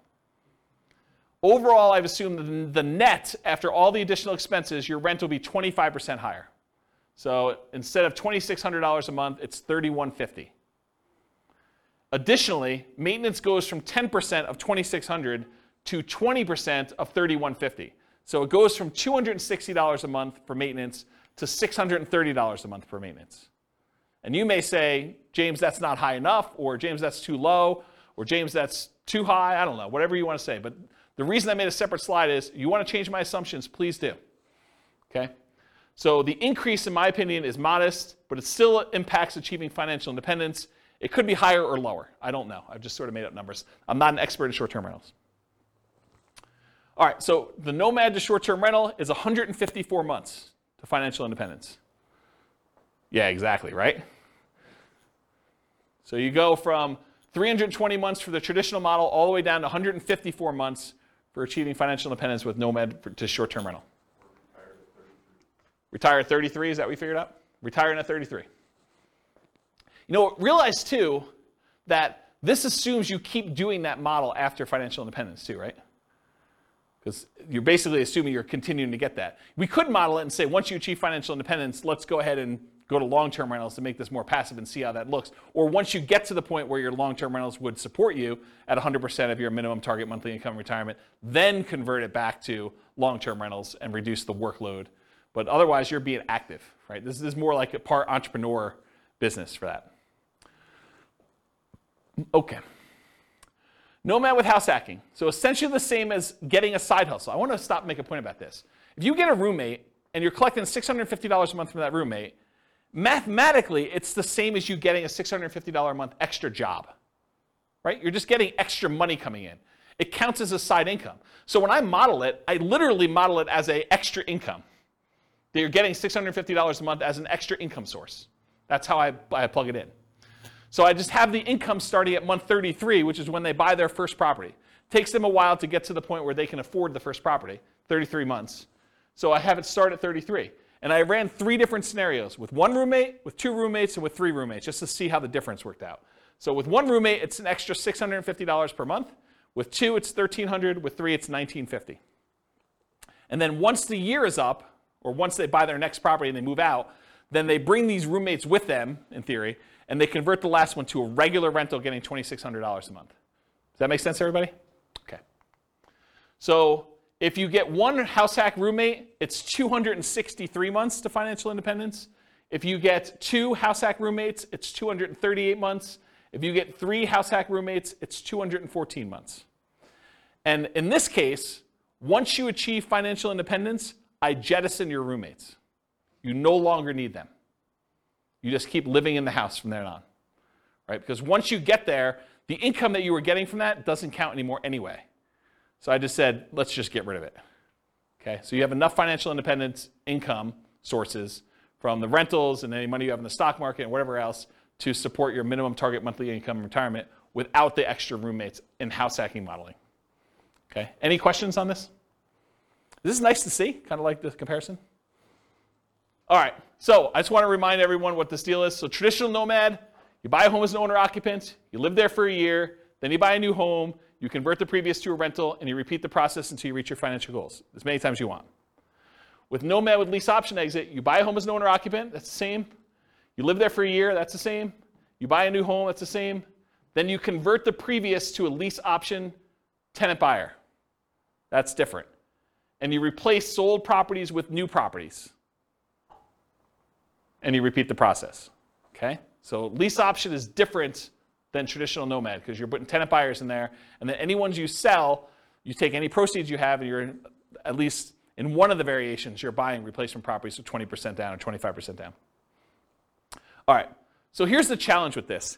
If we run this and we don't buy replacement properties, they sell their properties to tenant buyers, and you don't really acquire a bunch of properties, right? You basically get one, and then you live there until you buy the next one, and then 3 or 4, I think it's 3 years later, you sell it off, so you go back down, and then you can buy another one, then you can do this, and it keeps repeating, and you never really get to the point where you own as many properties as you did with other traditional models, because every time you convert it to a rental, in this case a tenant buyer, rent to own, you actually are selling the properties after a period of time. So it's bad in that way. So in the past, I often taught this combined with buying 20 or 25% down payment properties instead of having to wait for all the Nomad ones, right? So this is how they compare. This is regular, what I just showed you over here. This is the same one, versus if you add buying 20% down payment rentals, you end up getting up here and you end up having properties. But there's some buying and selling going on here throughout these transactions, right? So you eventually get to that point where you do that. Yeah, well, I should do a whole new class on this. I mean, this should be a full day seminar, honestly, because it's complicated. There's a lot of stuff going on. So anyway, when you do those, though, buying 10 properties with lease option exits where you're not replacing them with 20% down payment properties, it takes 379 months. It's one of the worst ones. If you do it where you put 5% down, and then when you come up with a 20% down payment, you can also buy those in parallel, it's 441 months. It's even worse. Okay? Now, what's the problem you're solving by doing lease options, though? Having to come up with down payments, right? Because this is a strategy where you don't need to save the down payments anymore. You use lease options to do it. You need to save the first one, but then after that, you're kind of using other things. And again, if we did different assumptions, this could win. This could be the best strategy based on the assumptions we use. Okay. The ultimate real estate agent retirement plan, you're nomading with a real estate license. You're collecting a commission on the property you buy to Nomad into. In our modeling, they essentially get an instant 3% commission, meaning instead of 5% down, they're really paying net 2% down plus closing costs. So the way to think about it is they come up with 5%, and then they immediately get rebated back the rest. 3% of that. Not 3% of that, but 3% of the purchase price, so 60%. If their limitation was down payment, if that was what was holding them back, this helps a lot, right? Not having to put up as much, but it doesn't solve all problems. It doesn't solve debt to income. So I plan to teach a whole course on this strategy for those that are interested. If you guys are like, hey, I want to do this whole thing, I probably will do like some type of significant course. So if you do that, though, it's 310 months to do that. And all it is the same as traditional Nomad, except you have a real estate license. So that's the difference. So the main real estate license, the main one where you didn't have a real estate license was 320 months. This saves you about a year, 10 months, just doing it that way. Okay? Any questions on that? Nice. And then this is all the buy and hold ones from last week with all of the Nomad stuff from tonight, all on one chart so that you can see a comparative where they are. And you can see in general, bless you, Nomad is better, right? Can you see that? If you're willing to Nomad, you can save all this time. And I agree. I think Munir was the one who said at the beginning, no one wants to move, right? Who wants to go and move into properties? But you make a compelling enough financial argument. You're like, is moving worth 50 grand? Or is moving worth 10 years of not working? You start getting to these points where you need to make that decision for yourself. Is a really sucky weekend worth, stopping working 10 years from now? 10 years earlier than you would. And only you can make that decision, but that's how I think about it. What's the maximum number of properties they own? What's the maximum number of properties they own, or like what in those cases? I got lost with how many properties they own. It gets confusing. So in most cases, it's 10. There may be a couple that are unusual. Like I think the lease option one where I allow them to buy 20% down rentals as well, I limited the 20% down ones to 10 and also the Nomad ones to 10. So you could technically earn 20, but they don't get there. And then I think I think when I did the buy and hold one last week, I did one owner occupant and then 9 additional rentals so that they all had 10 to max. But we could go look at that. I mean, we have charts on everything you want to see. But I think it's 10 for most of them. So it's 10 moves. 10 moves for Nomad. Sorry. Oh, yes. That's what I was getting at. Is how many times do you have to move? Yes, 10 moves for Nomad. And this is another reason why we need to do a full day class, because I could show you what 5 Nomads look like. Or I could show you what 3 Nomads, then 20% down after that looks like. And those can become interesting because you decide, hey, listen, I'm only willing to do this 3 times, but then I'm willing to do 20% down after that. And now I have like an asset base and some cash flow to help me with my savings, and I'll get to there. That might speed things up enough where the 20% down now looks a lot faster because it was slower before, right? Like this could be a way to jumpstart things and combine them. Or maybe you're like, I'm willing to do short-term rentals for the first X years, but then after that I'm done. Or I'm willing to buy a certain number of properties till I have kids and then I'm done. Or I can't start nomading until my kids are out of the house and then I start nomading. So there's all sorts of variations on how to do this. And that's why there's probably multiple full-day events for doing modeling like this. Or copy them into your account and change the assumptions yourself. Because you change and we're talking about very specific characteristics of the properties. You change it to our numbers around here, they look different. You change it to numbers in Greeley, they look different. And one of the things I'm doing is if you go to realestatefinancialplanner.com/model, what I'm working toward, and it's in very late alpha, kind of where I describe it for those that are programming people.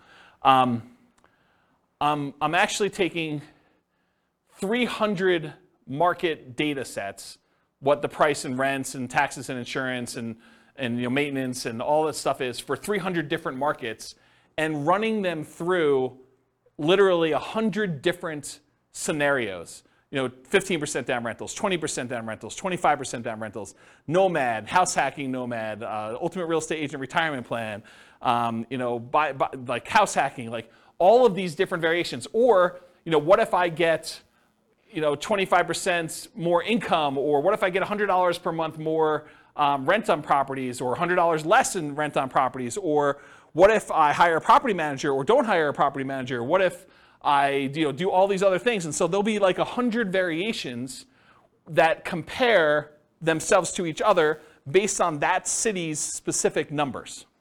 And so that's the thinking behind the podcast for each city is there'll be classes that teach the information so that you understand what's going on, but then you need to look at the, I got distracted with a phone call. You need to look at the actual numbers for that city with all the different variations you have so that you can see the specifics for that city. And then you can still copy them all into your own account to be able to go and see, well, I'm not buying those price houses, or James, you're actually a little off on my city, the number's a little higher. And if I'm off on your city, please let me know, because I can just change it and then click a button and rerun all the scenarios.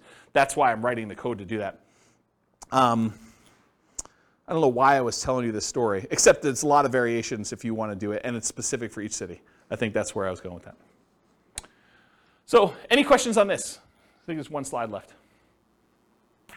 All right, in conclusion, assumptions for modeling matter a lot, right? You change one little thing, it's like the butterfly wings flapping and all that other stuff, right? I mean, you make one little tweak here, and that cascades out over 720 months, and you doing certain things. Should you pay off properties early? Like you could decide to do that too. Or what if you got better than the assumptions I used in the stock market? Or what if you're afraid of the stock market and you're keeping this in savings accounts? All these things matter. And so I think changing all those things can matter a lot. If you change the assumptions for your income expenses, it changes everything. For market conditions, appreciation rate, rent appreciation rate, price, interest rate, vacancy, rent, maintenance, property management, taxes, insurance, the stock market rate of return, what you're investing in and its risk profile of what you're doing.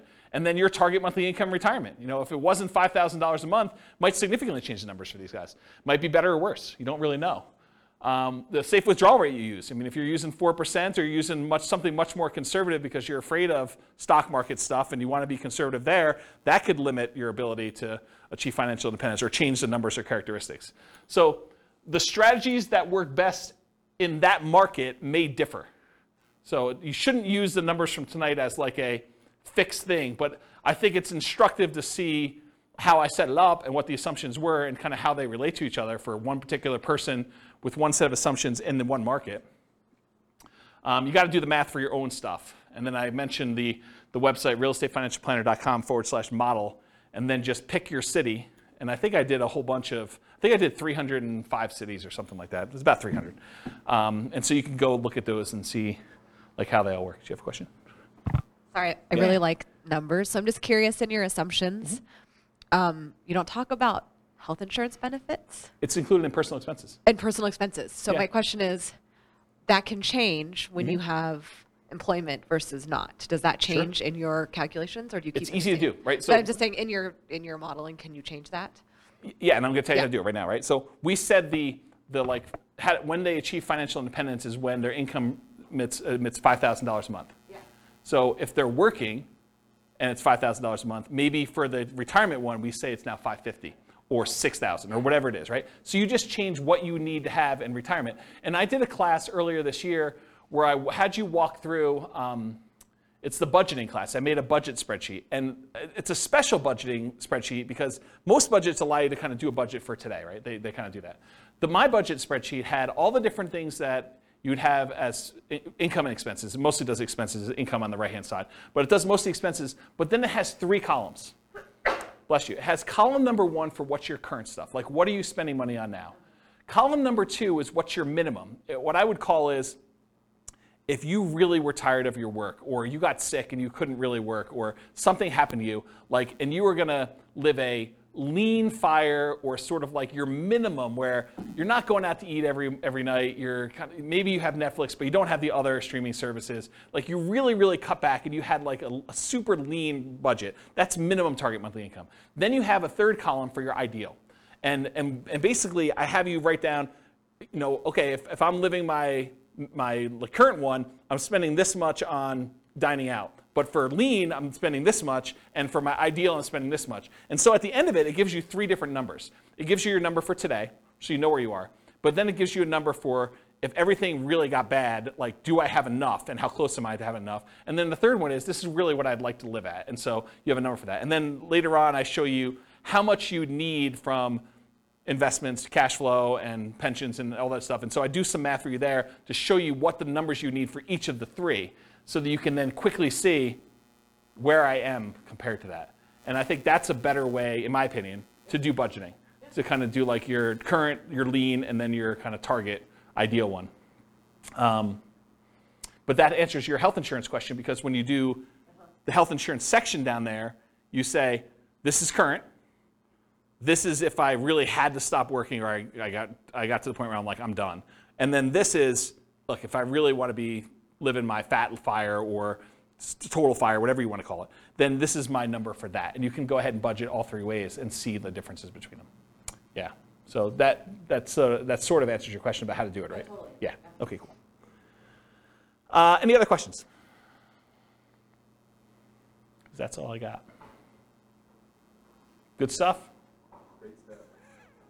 Yeah. You're very, very welcome. Yeah, thanks for coming. I do appreciate it. It's good to see you guys.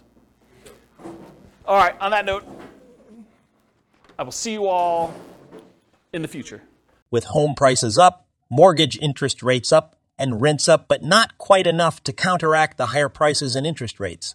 Cash flow on rental properties in Westminster is harder than ever. Book a call with the Real Estate Financial Planner to apply our proprietary 88 strategies to improve cash flow on your rentals. See the show notes for a link to schedule your call and improve your cash flow today. If you're a real estate agent, lender, or professional in Westminster that wants to help our real estate investor listeners, consider reaching out to learn about collaboration opportunities with this podcast. We'd love to add more value to our listeners by having you assist our investors buy, sell, and finance their real estate investments. See the show notes to schedule a call to discuss collaboration opportunities.